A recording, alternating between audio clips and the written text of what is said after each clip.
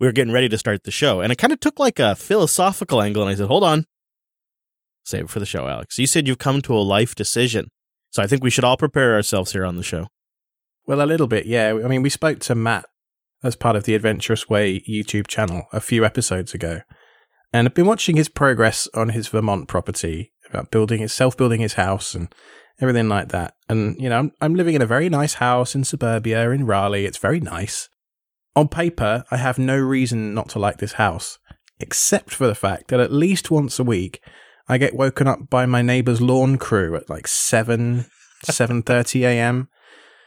Such a first world problem. But when you work from home and stuff like that, like, legitimately, I'm not always awake at that time, even with, you know, barely a 1-year-old. I mean, she does wake up often before that, but just the amount, I don't think I'd have really appreciated before I moved to suburbia just how much yard work people do.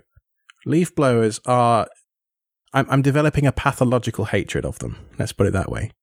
Boy, I gotta say, I don't think I've been happier to hear something in a long time, because I thought I was the only one, and I kind of felt like a crazy person. No, man, it's the worst. And when you're trying to record podcasts on a daily basis, I don't know what it is, but it's like people have gotten tool crazy, and there's a competition in my neighborhood to have like the loudest, most powerful, most gas-powered tool possible to do the job.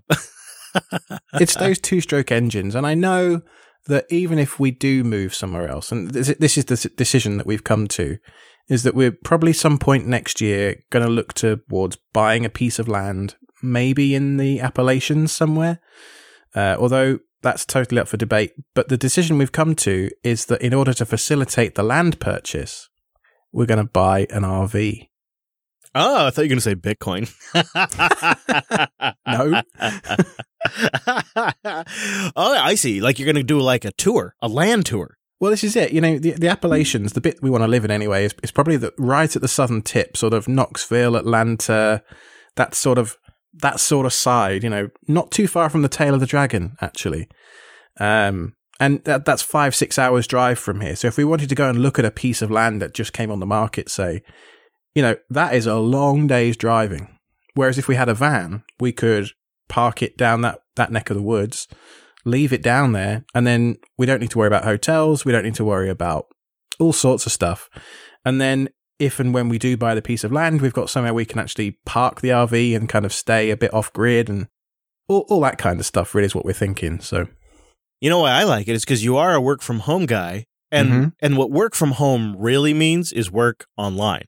And so, you know, one of the things we could totally do is deck your van out or whatever it is with a solid internet connection and good Wi-Fi, because, man, if that's not an area that I haven't spent years figuring out now, I feel like I could launch a consulting business just on mobile connectivity, but we could totally get your rig dialed in, and then you could work from the road and, you know, kind of make that kind of thing a little more doable so you don't have to take vacation all the time when you're doing it too.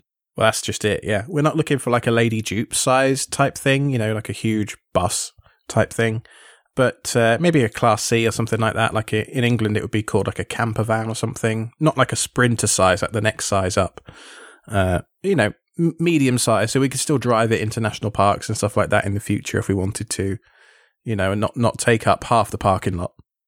I'll tell you what, you might want to get in the Starlink queue now. Yeah, that's what I'm hearing. From what I'm hearing, it sounds pretty bad. I'm pretty grateful I got it when I did. And then not only am I grateful that I got in the queue when I did for Starlink, but did you see that they updated the Starlink dish, and now it is smaller, and I suspect uses less power, which sounds really nice, but it doesn't come with built-in Ethernet anymore. That's like it's an additional purchase, and I think it might even be like a USB Ethernet deal now. So how does that work? Isn't the whole point that it just plugged into a firewall of some description?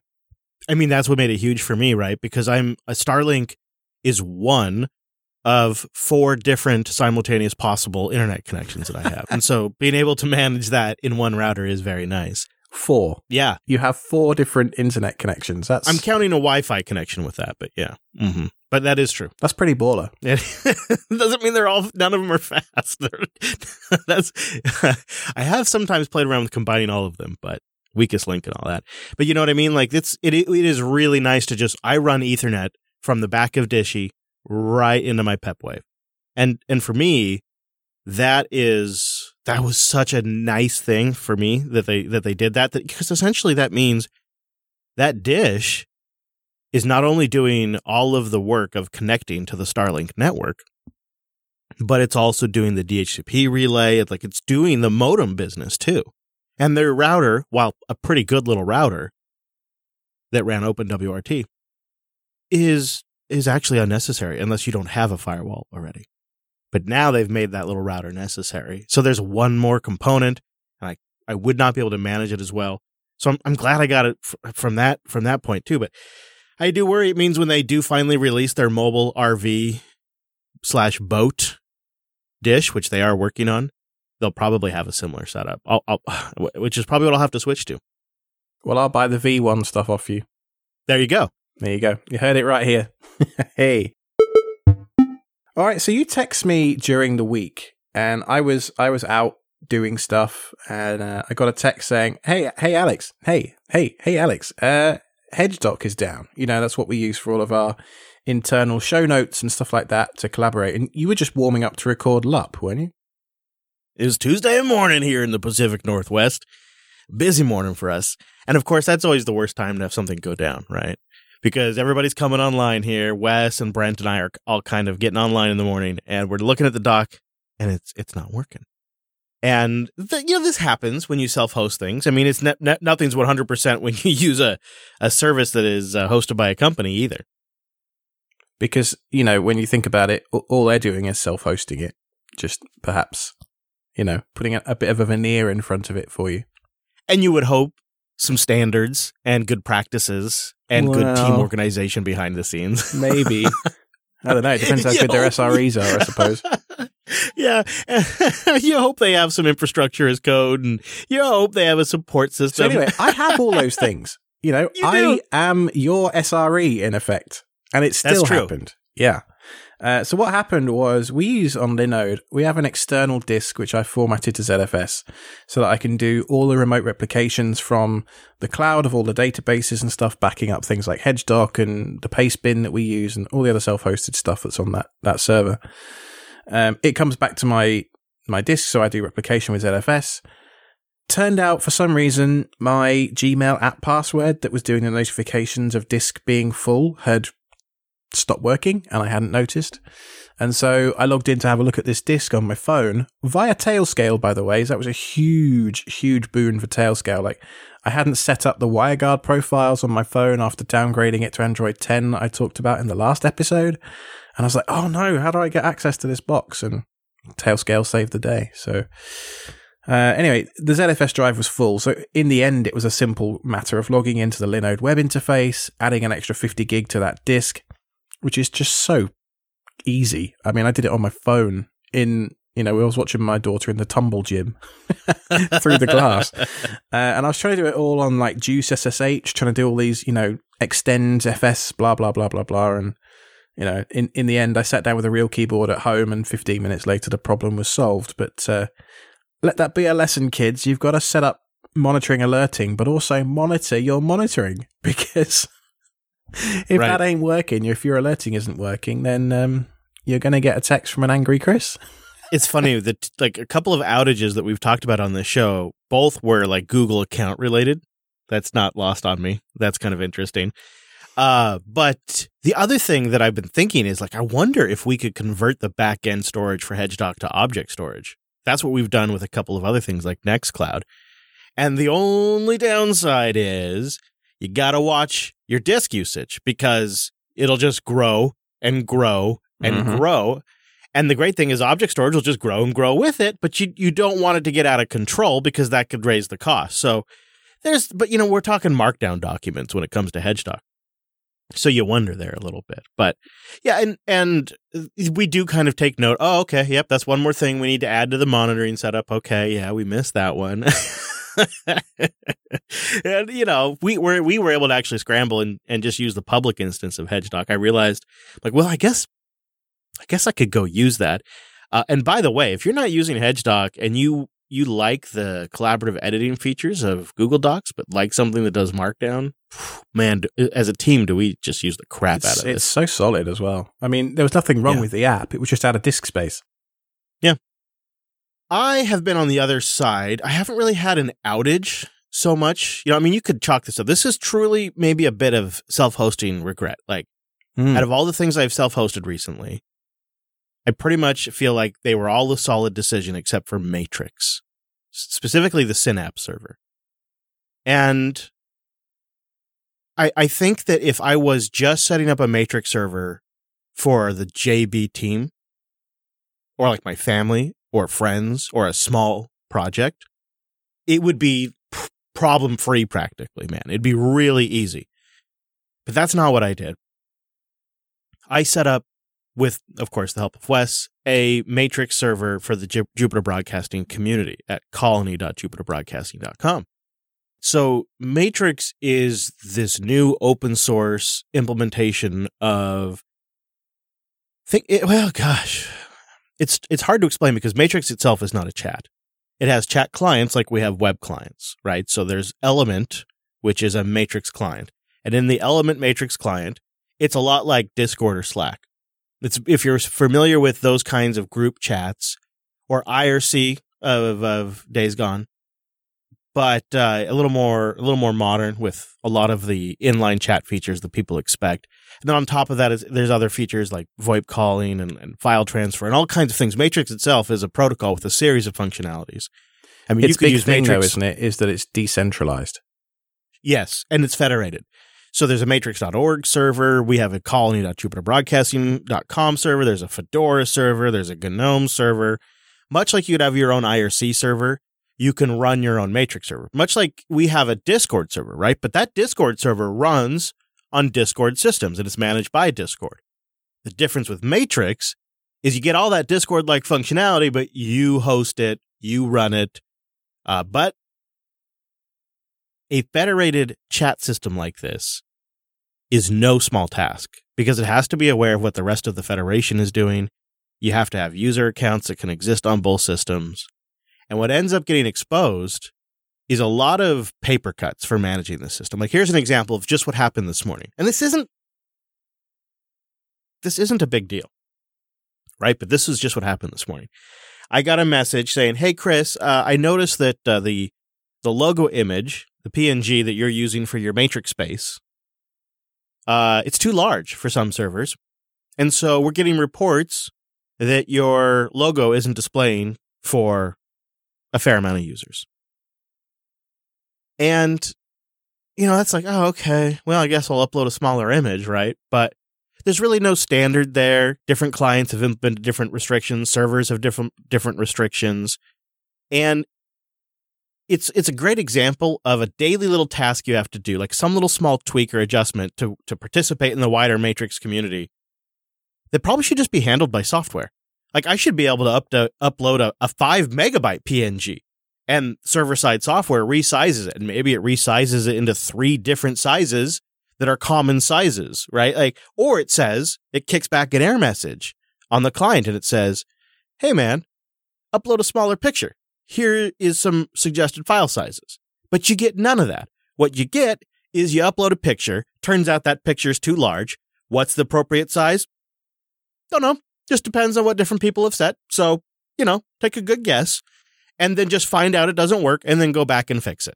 And it's just sort of this unrefined paper cutty experience. And it's 1,000 different examples of that. And even with a team of moderators, Wes and myself, I get looped into like daily jobs to take care of. And some I've been postponing now for weeks because I just don't have time. Meanwhile, we have 3 different Discord instances out there. The self-hosted one, there's a JB one, there's an unfiltered one.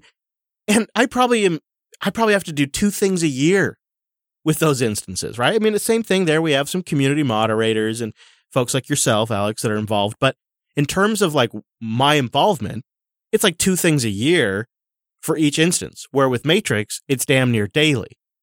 And that really just doesn't scale very well.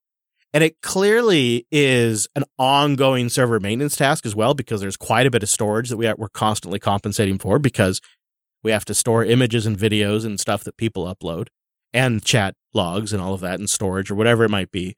The Synapse server itself is under frequent development, so even like right now, I need an update. I just updated it last week. There's an update right now for it. Right? Not a big deal. In fact, it's been really smooth. It hasn't kicked out any problems, and we have it all in Docker containers, and the upgrade has always gone really well, to its credit. And there are server-side tools to help minimize the database and whatnot. But again, you have to go employ those tools yourself on the command line manually. And it's just disheartening because as a self-hosting advocate, it's so clear to me now that I've been running Matrix for a little while, a Synapse server, that it is exponentially simpler to just go the Discord or Slack route than it is the Matrix route. And when the core functionality of what you're looking for is just an ability for you and your community to communicate, it's so much simpler to use something else besides Matrix. And I hate saying that because I want the free software, new standard thing to win. And I love that you can run your own and that it's federated. So I think what my advice would be for people out there that want to self-host a Matrix instance is most of the time, what you want is something small for your team that uses your domain name. Don't open it up to the world. For people that want to participate with you but don't yet have a Matrix account, have them just sign up at matrix.org. That's what I should have done. I should have set up a Matrix server with a small team, just the JB team.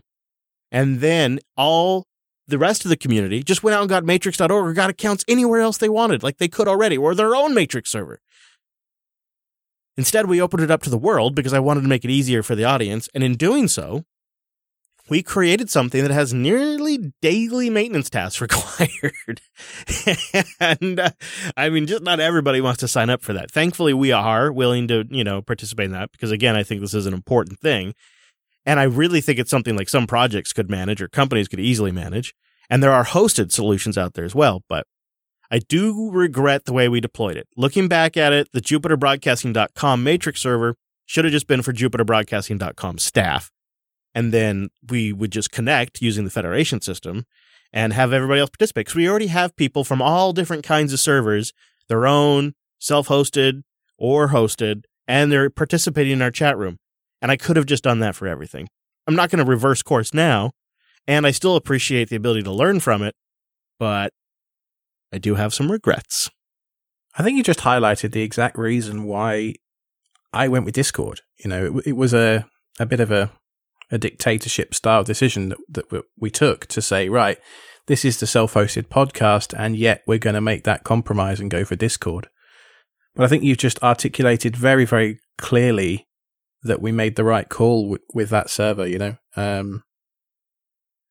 As I mentioned at the beginning of the show, we had an outage with some of our production infrastructure that we used to make the shows this week. And the last thing I really want to be doing is futzing around with that stuff when it's not a planned situation, an outage or something like that. And if JB's primary audience communication community platform for the show is down, shows are down, then who's got to get out of bed and fix it? It'd be one of us, me, you, Wes, somebody like that, There's nobody else to do that work. So I just, at the end of the day, we are making podcasts. We aren't necessarily system admins. And it's just a compromise. It's not a perfect situation, and I think you've just hit the nail on the head. But on a happier note, Linux Unplugged 433, you, Wes, and Brent covered Jellyfin.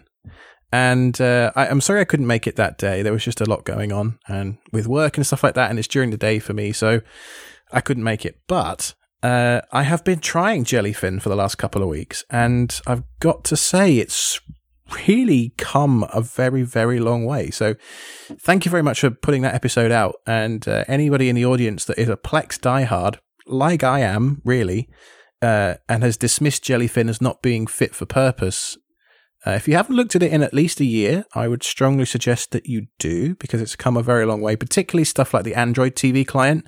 It's not perfect. I've had a few crashes, a few stutters here and there, but on the whole, I would say for people like me who are willing to put up with that stuff, Jellyfin's pretty much there. So linuxunplugged.com/433 to go and hear what the rest of the team think about that one. Time for a Docker segment then. Don't think we've talked too much about containers and Docker and that kind of stuff in a while. and you've been trying out Portainer. I just can't see the point of a Docker GUI, but can you? I started to get it. You know, this comes in all the time. I tried 2 Docker GUIs this week, actually. So my first one is Portainer. That's probably the most common one that we get an email about, or something goes by in Discord, maybe. I hear about Portainer all the time. And it clicked with me a little bit more this time, Alex, when I pointed Portainer at systems that I haven't been using in a while, like somebody else maintains them, and then I wanted to like poke in and see what's going on. So like from discovering what's going on and that kind of stuff, Portainer was pretty neat. Now, if you're not familiar with Portainer, it is a web UI that sits on top of, it runs in Docker, and it sits on top of your Docker host, or it can connect to a remote Docker system, either via the Docker API or their Portainer agent, or just through direct Azure integration, if that's your choice. And then what you get is a management GUI that's pretty sophisticated, and it substitutes some common Docker parlances like Docker Compose files for Portainer stacks and things like that. And it gives you a way to visualize everything going on Docker-wise on your system. And you can look at multiple systems. So that's one thing that's kind of nice, is you can install Portainer like I did to my Compute Module 4 on my OpenSUSE Tumbleweed install. And then I added other remote Docker hosts to that Portainer instance. And that's kind of nice, right? I like that. And I tried really hard to love it, because I thought, boy, wouldn't it be neat to just bring all of the JB systems into one Portainer management instance and keep tabs on all of them. Because in total, 30, 40 containers of different applications that we're running. I would say 70% of those are for behind the scenes software that we use to produce the shows, maybe 60%. And I don't know how diligent we are about staying on top of those updates. We are good about the public facing stuff, but not so good about the internal stuff. And so I kind of like the idea of just bringing it all under one management roof. But man, Alex, and I don't know, I know you don't have the love for Portainer either, but I found it frustrating and tedious to use. I have to, say on my remote systems, I have to enable Docker Swarm. I have to install their agent. You have to have Docker of a certain version. So immediately that means some rel boxes are out. And I found the entire thing to just be about 15 layers of lacquer on top of something that I just didn't need anything. That it's like it was too complicated for what I need, and also too restrictive at the same time. And it felt like a lot of fuss to get it up and going. And I don't really see it scaling out itself long term without getting to some paid version of Portainer, which I really have zero interest in doing. And so I found myself sort of hitting the walls of using it within the first couple of days. And I felt bad because we've gotten so many positive emails from the audience about it. I really wanted to love it, and I thought I had figured out my angle on it. And at the end of it, I thought, I'm not going to use this. I just don't like it. And I'm curious to know why it didn't stick for you. Well, they do offer a paid service. Their business model from the beginning has been their community edition is available for free, and then they have a business edition as well, which probably has extra Chrome or support or something on it. Yeah, there seems to be several features that are in the Portainer Business Only edition. But yeah, they have a community one that does allow unlimited nodes. I think I'm still biased against them because in the very early days of linuxserver.io, I reached out to these guys and said, hey, you've got a whole bunch of templates. Why don't you feature our templates on your template store thing? And eventually we worked with them and got the Linux server containers to show up in their official template store. And then they just went dead on us. They just went quiet on us for no real reason that I could ever discern, and just quietly dropped support for all of our templates without telling us anything. So I wasn't best pleased with them after that. And after a project or a company does something to burn you a bit like that, they've got to go a long way to restore the goodwill and good faith. And for me, I don't necessarily find a huge amount of value in a Docker GUI anyway, because Compose does everything that I need to and some. maybe that's just making me out to be a bit of a curmudgeon troglodyte. I don't know. But, old man Alex. Yeah, maybe. But, at the end of the day, all it's doing is adding complexity, and this is true for a lot of GUIs. Unraid is one of them, TrueNAS Scale is another, Open Media Vault, Portainer, a lot of these things that you can use to self-host different services.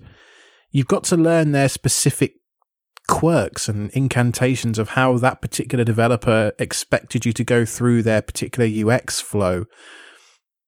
And if you don't follow that, you can very quickly end up in a situation where, you should have just clicked this, you should have just checked, or you could have. Well, I didn't, okay? And now it doesn't work. So, the other angle is it's not repeatable. So this is what I was going to ask you. Is like, aren't we kind of solving the wrong problem here with this? I mean, it's not to give you an opportunity for an Ansible rant, but shouldn't we be solving this from a different direction?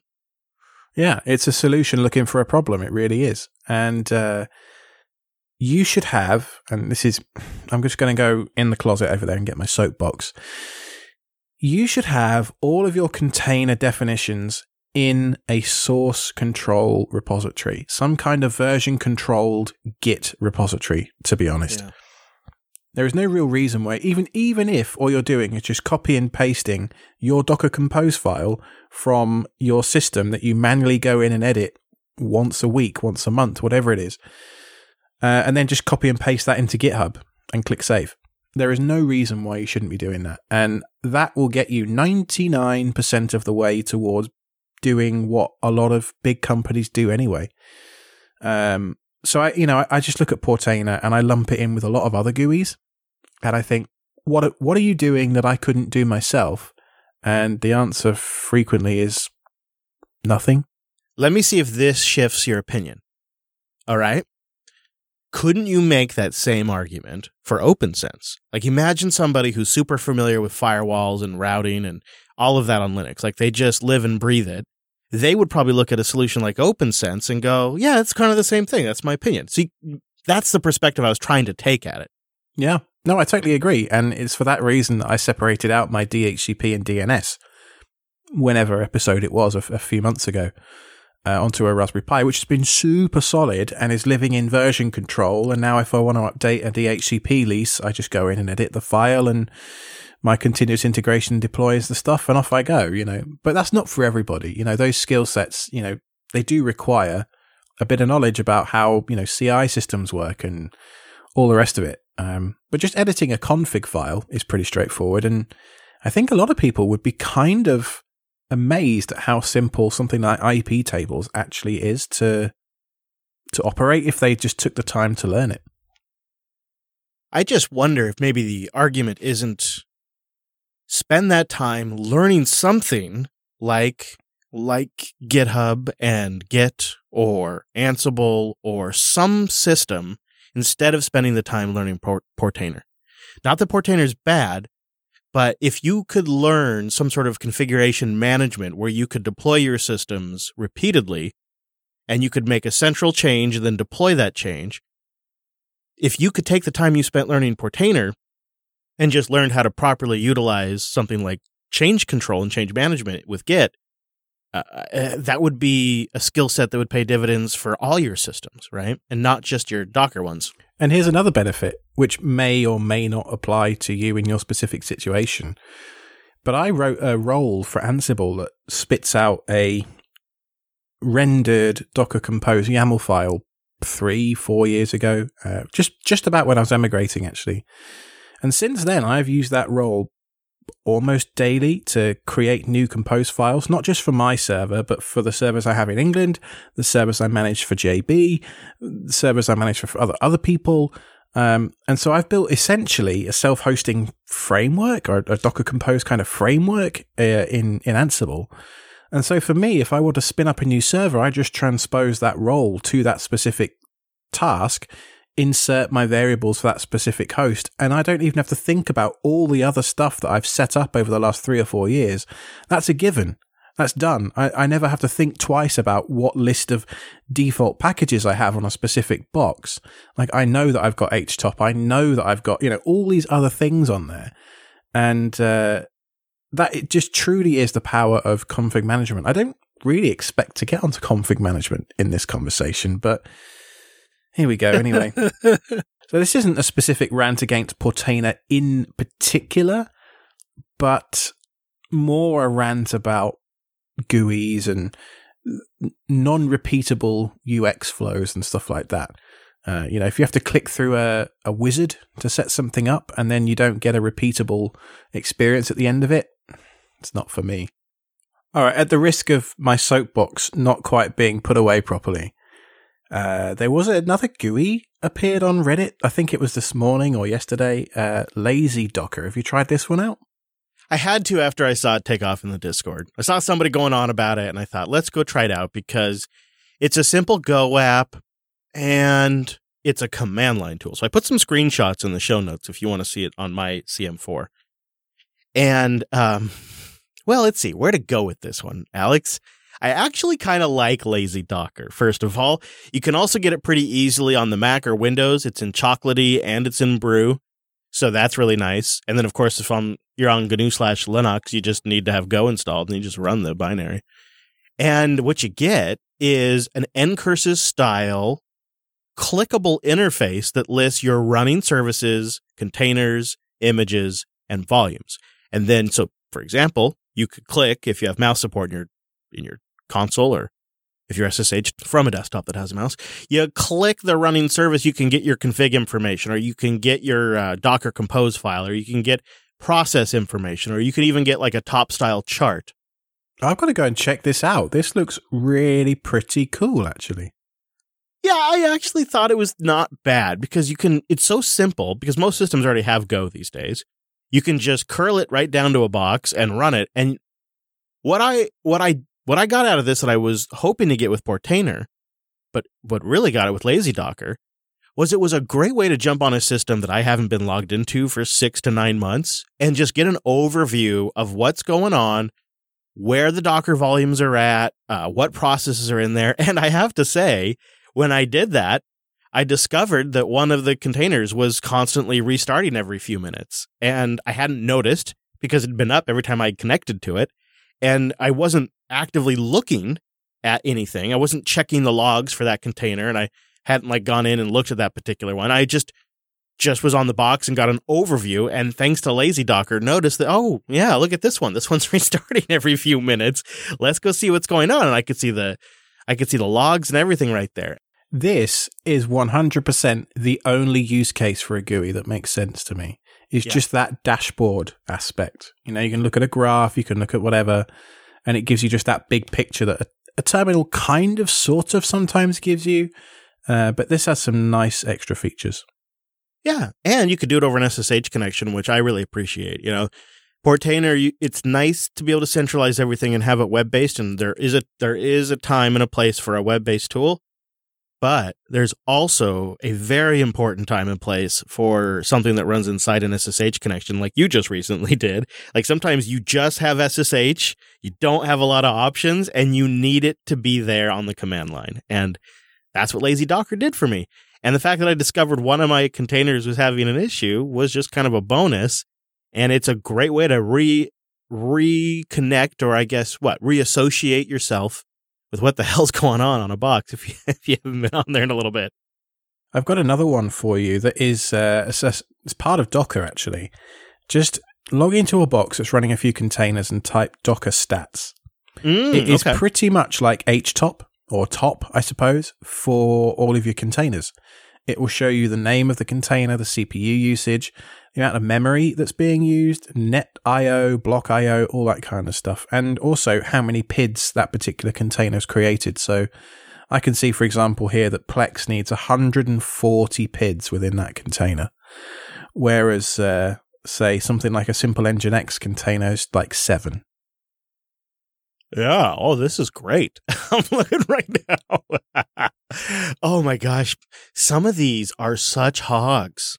Yeah. It's shocking how bad some of these are. The Java apps in particular. So the worst offender for me, I've got BookSonic running, and I've actually used Docker Compose's spec to limit it to 1 gigabyte of RAM. So for those of you that don't know, BookSonic is an audiobook-friendly version of the Subsonic Java-based server that is now like a decade old or more. And this thing, it runs like a pig. I mean, it's using 900 megs of RAM to just sit there and do nothing. I mean, you know what we need is, do you remember, like, there was maybe you don't, this might have been before your time, Alex, but in the old init systems of Linux, of yore, there was like this Zynet-D, and what it was like this master process that would open a port on behalf of a service on your system, but to save resources, it would leave the service stopped until it received a connection on that port, and then it would start the service in the background and forward the connection and make it all transparent to the end client. So the first time, maybe it would be slow for the end user, but their connection would get forwarded once the service came on, and everything would connect from then on. It would be fast. And what we need is something like that for Docker containers, because I have a similar thing where I have containers that I use a couple of times a month, but they're running 24/7. Yeah, I mean, for me, that's stuff like Invoice Ninja that I use to invoice clients. You know, I do it on a batch once a month, and then it's running for the entirety of the rest of the month. And there's really no reason for that. So I'm sure there are projects out there to launch containers on demand. If you know of one, please let us know at selfhosted.show/contact. I guess maybe we could wrap up our Docker Dazzle, if you will, with a talk about Dozzle and a couple of other things, like the fact that Docker Compose has some changes that come in. I mean, we could just make it a whole Docker extravaganza. I don't know. Maybe we start with Dozzle.dev. Yeah, this one's pretty great, actually. It's a real-time Docker container log viewer in the browser. It doesn't require anything terribly special apart from mounting the Docker socket, so usual provisos apply there in terms of security. You can mount it through a proxy. That's probably the safest way to do that. But essentially, what it does is it lists all of your containers on the left-hand side. It says you can see which ones are running, when their last restart was, all that kind of stuff. But then you just click on the container and it shows you the logs as if you were doing Docker logs, name of service. And that's pretty much it. That's all it does, but it does it really, really well. Yeah, and it helps you search through the log and find stuff. It has this really nice real-time search function that is super useful. And after my experience I had earlier with realizing that one of my containers was actually restarting frequently, kind of realized I could use something like this. So I'm going to take a look at Dozzle, and maybe I'll throw it on a machine. I talked about this one on Linux Action News, but it's worth noting here since we're kind of on a roll. Docker Compose is changing from like a standalone Python thing to inside Docker itself. So I think the way this is going to work, Alex, is existing Docker Compose commands will just kind of map to the new Docker Compose commands. But instead of it being like Docker-compose, the new proper syntax will just be Docker space compose, because it's now inside the Docker app and not a separate thing.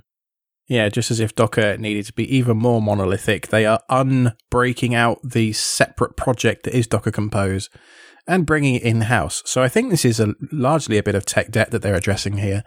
If you go way, way, way back in the annals, Docker Compose actually started its life as a project named Fig, and then it was renamed to Docker Compose, and it became what we know today.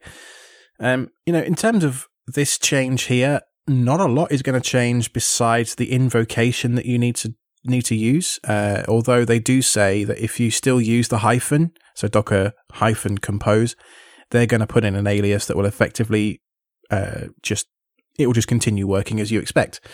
There should be full backwards compatibility with existing Compose files, although there have been some small changes to the Docker Compose spec. So if you're seeing errors, that could well be why. More than likely, though, it's probably your YAML indentation that you screwed up, so make sure you enable white space in your editor. It's still in beta, so, take that for what you will. Here be dragons, all that kind of stuff. But there are some nice things in it. Largely, though, like I say, it's a tech debt style addressing tech debt style release, and there isn't much really in terms of new features here for normal people, but the developers are very excited. Well, and it's really how it always should have been. It does make sense. So for me, Docker Compose was what made it click. Because a simpleton like myself now has directories that are backupable that are just loaded with YAML files that just describe my infrastructure. And that's it right there, man. Like, as soon as I went like, oh, and you know how damn handy it is to be able to just cat a file and say like, where did I end up mounting? Oh, right. That thing points over here for storage. Okay, well, that's where I have to go on the file system. I do that crap all the time. So for me, Docker Compose was this massive upgrade. It took my occasional use to Docker from like, yeah, every now and then I'll fire something up to check it out, to like, this is how I deploy things now. Because that Docker Compose file, it is a plain text way for me to just visualize how an application is built and what it uses. And I love it. And so I'm glad to actually see it become like an official part of the main Docker app, actually, because it means it's going to be around forever. And you start to see support in things like Podman for Docker Compose. So it's starting to become more than just a Docker thing. And I think that's great too. Now, if you want to hear more about that, you can go to linuxactionnews.com/209, where Chris and Wes break that down in a bit more detail for you. I wrote a blog post a little while ago about how I can manage monolithic Docker Compose files. So I'm the type of guy that tends to slam my 30 containers all into one massive file. I know some people have different preferences when it comes to managing these things through stacks and what have you, but I found a feature that got added to Docker Compose, I'm not quite sure when, called Profiles, and in essence, this allows you to address multiple services within a monolithic file itself. I can give each container a specific profile, like a tag in the YAML of like test or prod or something like that. And I can address all of my test containers within one massive file as if it were part of just a smaller stack.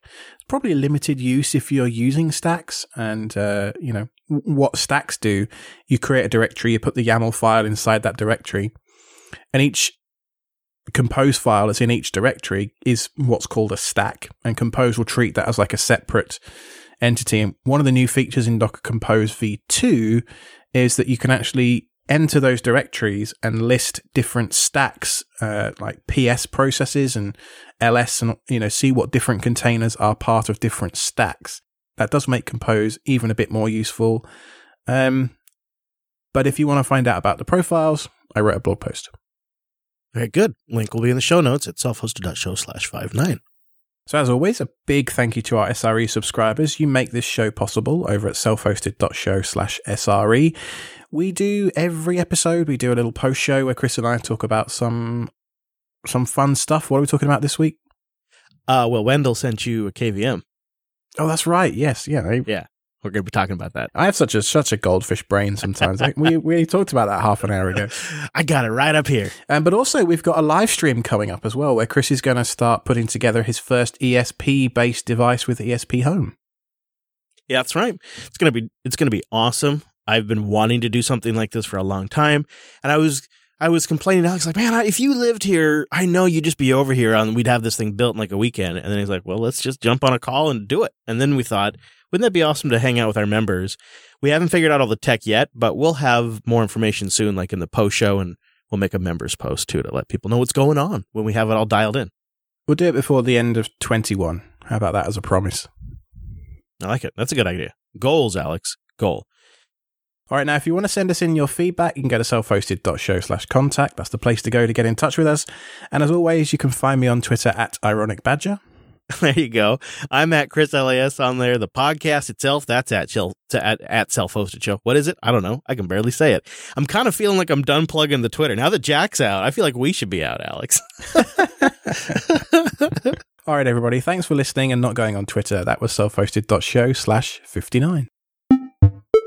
So Wendell's a hardware guy, like Wendell is an impressive brain. He has like the ability to memorize hardware at a almost board level, I think. And he has this little side thing he does where he's actually built hardware devices. And it's not something I think about often when I think about Wendell, but when we were there visiting him, he showed off some cool KVMs. And one of the things that was really nice about the KVM he was showing us is that it had DisplayPort. Did you end up getting one of these? Is this a different unit? Is it what we saw while we were there? Tell me what you got. I'll just put a link to it in the show notes. So it'll be there for those of you that are curious. Yeah, I mean, he sent me, we were just talking on Twitter about various stuff, and I'm like, what would be really cool is if I could just switch between my Looking Glass VM and my VFIO VM, I suppose, which I was using Looking Glass for at the time, and Linux without having to change inputs on my monitor or rely on Looking Glass because it was having issues with it at the time. And he was like, well, what's your address? And I'm like, huh? So he just straight up sent me one of his $450 DisplayPort KVMs for free. So full disclosure, I did not pay for this thing. I like that he describes it as no KVM is perfect, but our customers tell us level 1 text KVMs are pretty good. It is pretty good. The only issue I've had with it is USB device initialization, which there's a couple of keyboard shortcuts for, you tap control and then print screen or scroll lock or something. And that will reinitialize the USB bus and, the webcam, for example, picks itself back up again. The issue is that I don't have a print screen or a scroll lock key on my MacBook, so I can't do it on Mac, which is one of my use cases sometimes. So that's fun. Why am I not surprised they didn't build for that over there? I mean, but where else do you get some? I mean, maybe there's other ones out there, but you got Display 1.4, which supports 4K at 120 hertz or 8K at 30 hertz. Yeah, and it's got USB-C ports on it. How far have you pushed this thing as far as like display capabilities? Like, what's the highest res refresh rate you've pushed through it? Well, my standard setup, so I have the same thing in my man cave as I do in my home office downstairs. I have a 38-inch ultra-wide. Downstairs is only 60 hertz USB-C, so I just plug my MacBook straight into that and it's fine. And then next to it, I have a 1080p 24-inch monitor. So I've got a 38-inch ultra-wide curved upstairs, which is where I am now. It's 144 hertz. So it's 4K resolution, but it chops the top and the bottom off a bit. So it's 3840 by 1600 or so, I think. Something like that. That's the one I have in Lady Jupes. Same resolution, same setup. For me, it's the perfect size screen.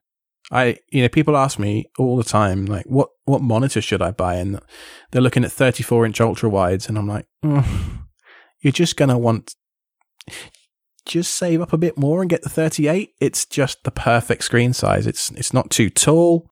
And it was my compromise. Now I don't have to have dual screens. I just have this one large one I can fit 3 different windows, 3 full-size windows across it, which is what I need for streaming and stuff. It's amazing. Yeah. I mean, for me, my personal preference is to have the 38 as my primary, and then off to the side, the 24-inch 1080p, even though it's a slightly different PPI, which does throw off monitor alignments a little bit. For me, it's the perfect compromise. I mean, I can look at the corners. I can see the corners very clearly just because of the subtle curve to the screen. Mm-hmm. Whereas before, I had a 40-inch 4K panel, which I think Wendell originally put me onto before we had ever talked. He had a 4K Korean monitor video. I remember that, yeah. Which was like just a giant TV, effectively. Yeah. And the problem with that thing was, when you were looking at the top and bottom corners, you were so far off axis that you could actually see color shift. Yep. Whereas this thing, because it's such a subtle curve, you don't get any of that. And I like that a lot, too. It's not too tall, so I've actually got a bit of space between the bottom of the monitor and my desk to put, like, wires and keyboards and SD card holders and all that kind of crap under there as well. So when you're switching between devices, it's maintaining a persistent connection. So it's not like, so when you switch between machines, it's not like you get that new display recognized and it flickers, like it's immediately on kind of a thing? No, it does detect a new display, because every time my... does that move windows around and stuff sometimes? Yeah. Ooh. So my Windows box, it pops up an NVIDIA thing to say G-Sync monitor detected. So yes, it is a new display. But on the MacBook, the way the M1s handle it is really smooth. On the MacBook, in particular, how it handles, there's no. So if you've ever had a laptop or something like that, and you've tried to ever change even I suppose on a desktop, a Windows or a Linux desktop, you change the resolution, it goes black and then it comes back. If you're lucky, somehow, maybe it flickers several times. Pop, pop, pop, pop, pop, pop. Yeah. Somehow on the M1 series chips, it's instant. There's no flicker. Or when you add monitors. I mean, I have 3 external monitors hooked up to mine right now, and I can just remove one of them, and nothing flickers, nothing changes. The applications that were on that screen just fade onto the new screen, and then if I plug it back in, they fade back. On my Plasma desktop or my GNOME desktop, if I unplug one of those monitors, all of the other monitors, all the three other monitors sit there and flicker on and off for probably 5 seconds. Yeah, they do. Yeah. And sometimes they rearrange themselves and all kinds of stuff. So do you have any of that kind of problem like that? So it's outside the Mac, but outside the Mac, you do have that issue? No. Windows end up on different screens occasionally in Windows. Sorry for the confusion there.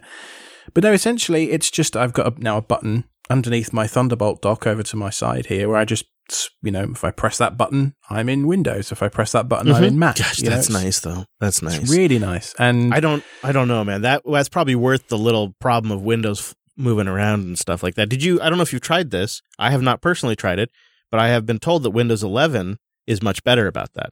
That it is much smarter about how it handles that. I got the upgrade notification last week, and the Discord voted, "Don't do it, Alex." Really? So maybe I should, just for science, just to troll them.